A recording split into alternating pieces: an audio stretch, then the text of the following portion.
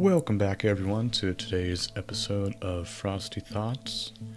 So, starting yesterday, my family kind of started a Star Wars week where we're going through and kind of watching all the Star Wars live action films, and I figured, hey, kind of while I'm watching these films, I haven't reviewed them yet, so might as well. So we'll be going in chronological order. For those of you who don't know what that means in the order of the storyline, meaning we'll be starting with 1999's Phantom Menace. So that's what I'll be reviewing today, or whenever you're watching this. So a little background on the Phantom Menace and my kind of experience with it. Like I said, released in 1999, written and directed by George Lucas, the writer and director of the original trilogy as well, that came out during the 70s and 80s.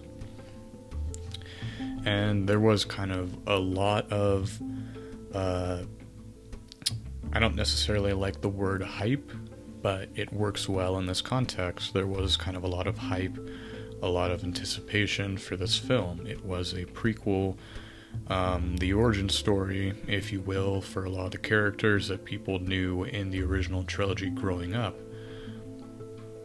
I wasn't one of those people. I actually more or less grew up with the prequels, and so these are movies I'm very familiar with and have a connection with.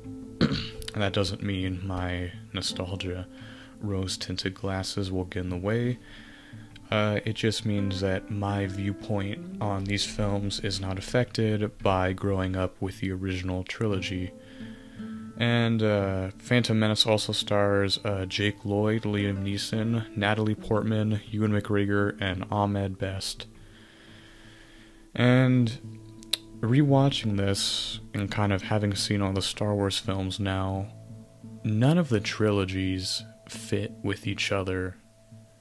They all feel like their own thing, and I'd even go as far as to say that the newest trilogy with episodes 7 to 9 doesn't feel even like a trilogy, but we'll get to that one later.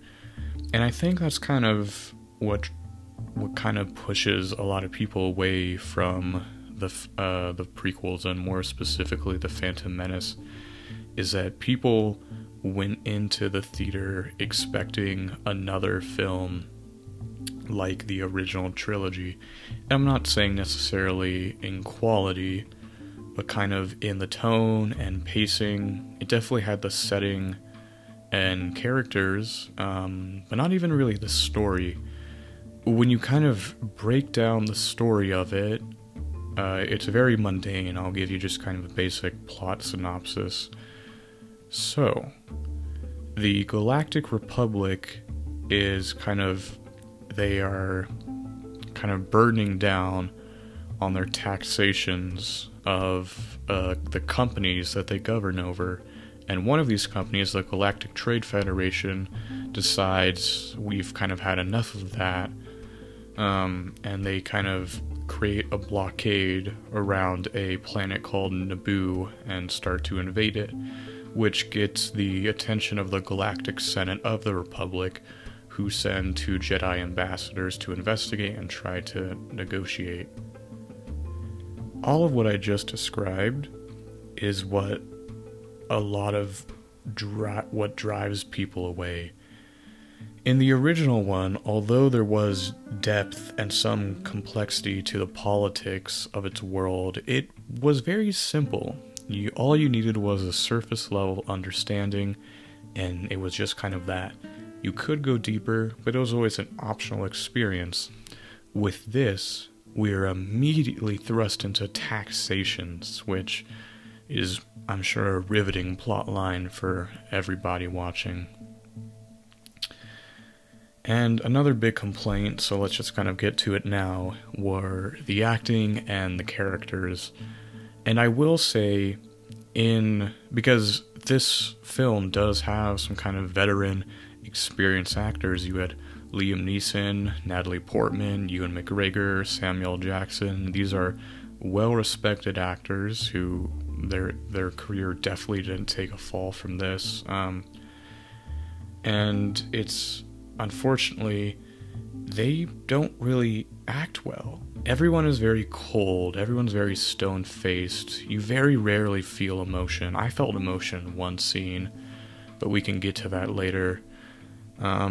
Ewan McGregor, and I'm sure you've heard this a lot if you've listened to what people enjoy from the prequels, Ewan McGregor, even kind of in this youngest Obi-Wan Kenobi incarnation that we see, he definitely has the best performance. And even though he doesn't have many lines in this, he's given more lines as the prequels go on, because I think Lucas realized that, wow, this guy's actually a really good actor and just a great embodiment of the young Obi-Wan that I want to portray.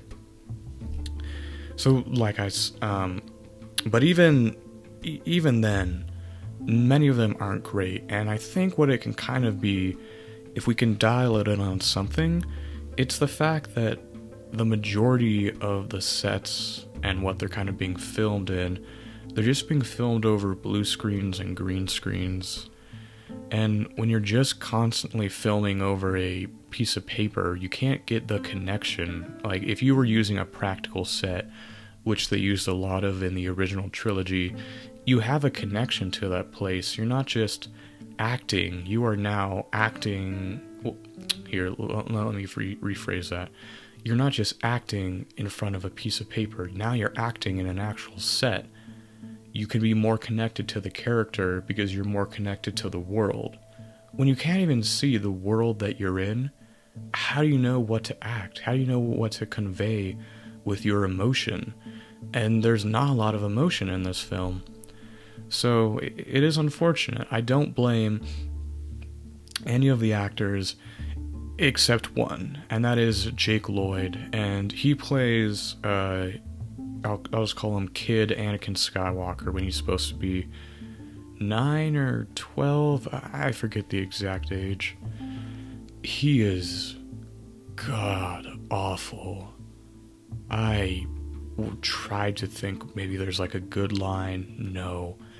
Every single one of his lines is just terrible. I found myself kind of chuckling, and it wasn't even supposed to be funny. I never laughed during any of his jokes. I was always laughing when he wasn't making a joke, though, because his lines were just terrible. And just, not only were his lines bad, but he has such a bad performance. Subtlety is a foreign language to this child, and you can see it. It is just incredibly bad, and everything this character does is incredibly painful. I mean, I was almost thinking about this, and I know a lot of people will disagree with me.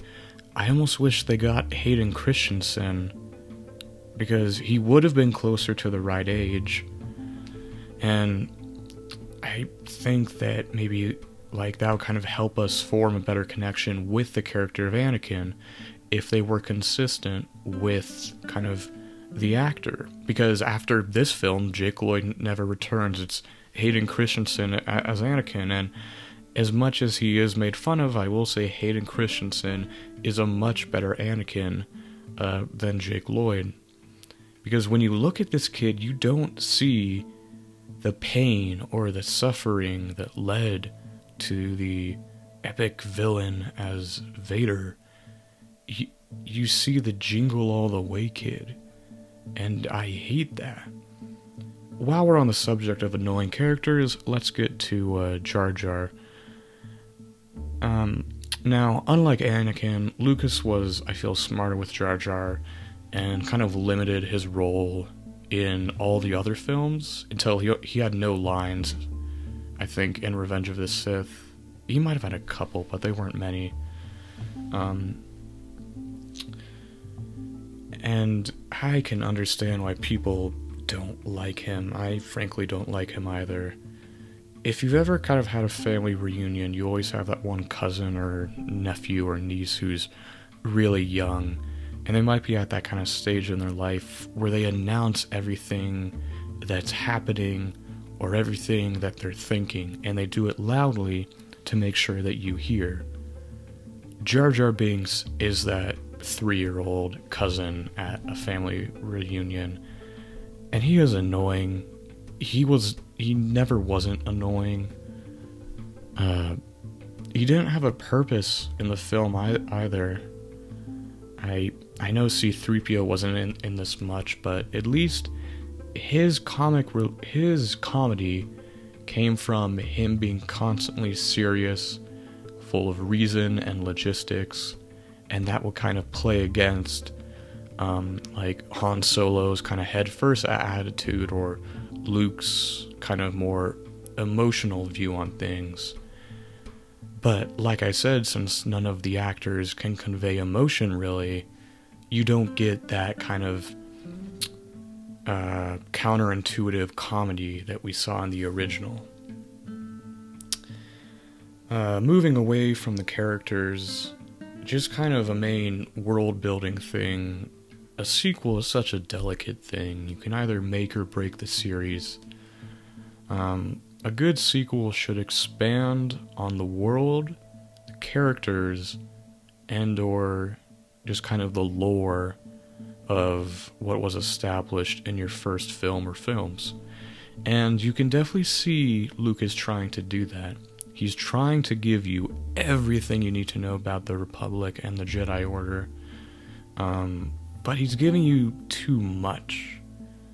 Kind of like what I said, the kind of minutia and economics of the original trilogy and its world, even though it had the same setting, you could take it at surface level, which made it kind of more appealing to people. And so it's too much, and it's too fast to all be taken in at once. So let's kind of get into some things that I kind of liked and I kind of didn't.